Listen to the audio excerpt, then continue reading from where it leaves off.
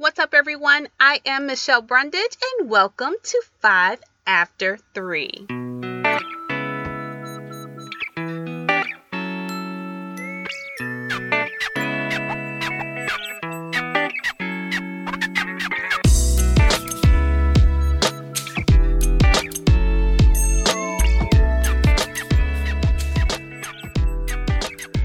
Hey guys, we are back for another week of 5 After 3, the podcast. I am Michelle, your official host, and thank you for joining me. If this is your first time, welcome. This podcast was designed to motivate you, inspire, and encourage you to reach your next best level of success.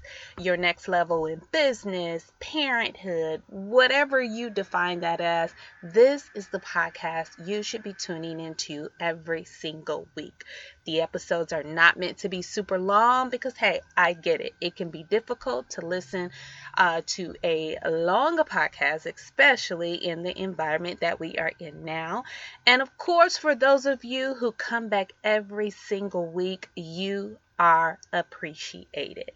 So, in the last episode, we talked about the power of collaboration and, of course, some tips regarding why there is power in it and ultimately its benefits. So, I wanted to expand a little bit more on the collaboration side and talk about effective planning when we are collaborating. Right? So if you have not listened to the previous episode, please go back and take a listen. There are some really good gems in that episode, as is every episode, right? But even in collaborating with someone or in business, in an entrepreneurship or an actual organization, there has to be a plan in place. And today we're going to discuss 5 ways in which we can effectively plan when collaborating. All right. So first, the expectation is the foundation.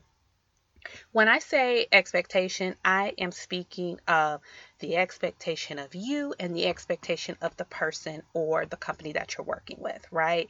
Or that you're collaborating with. If you don't have this, the expectation, the whole deal can go straight in the gutter. Right?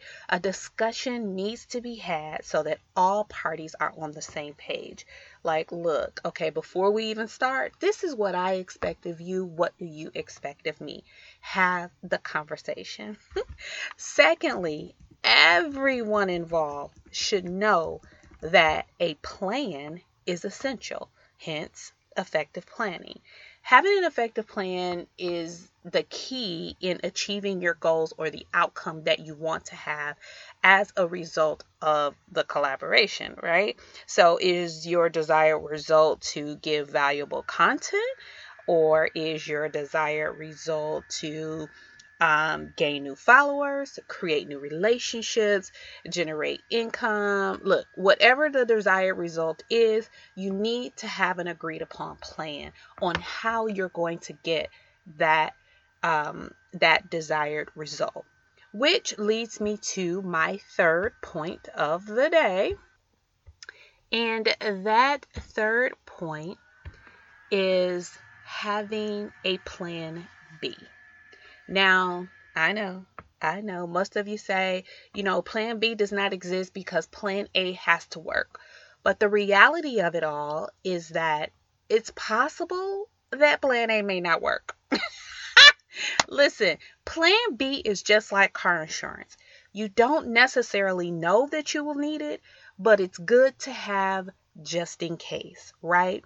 And in Georgia, it's the law, if not everywhere. So create a plan B as if it's the law, just in case.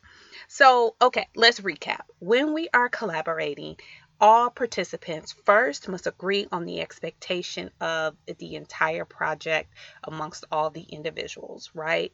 Then we have to create that plan because it's essential when collaborating, and we still need to have a plan B, right? So fourth, we have to remember when planning to not only think short term, but think long term. So the question should arise throughout your effective planning process: what do we expect 6 months after our collaboration? Or what is it that we want to gain from this collaboration 8 months down, a year down, right? Sometimes the result of a collaboration or any launch of a product, you're not going to always see results immediately after you release. Unless Oprah co-signs it, but but realistically, you may not see that immediate result, right? But you still have to nurture the release after the fact. So ask yourself, what is the long-term plan? How are we going to continue to nurture it, right?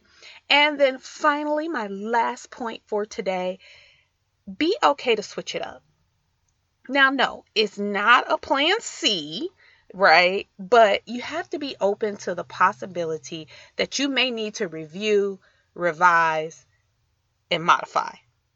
Review, revise, modify, right? There is a strong possibility based on your planning process.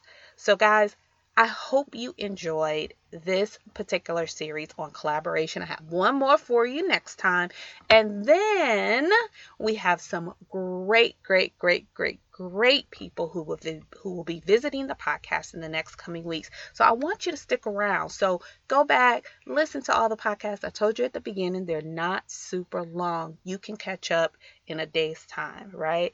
So thank you so much for joining me today, and I'll see you next time at 5 After 3.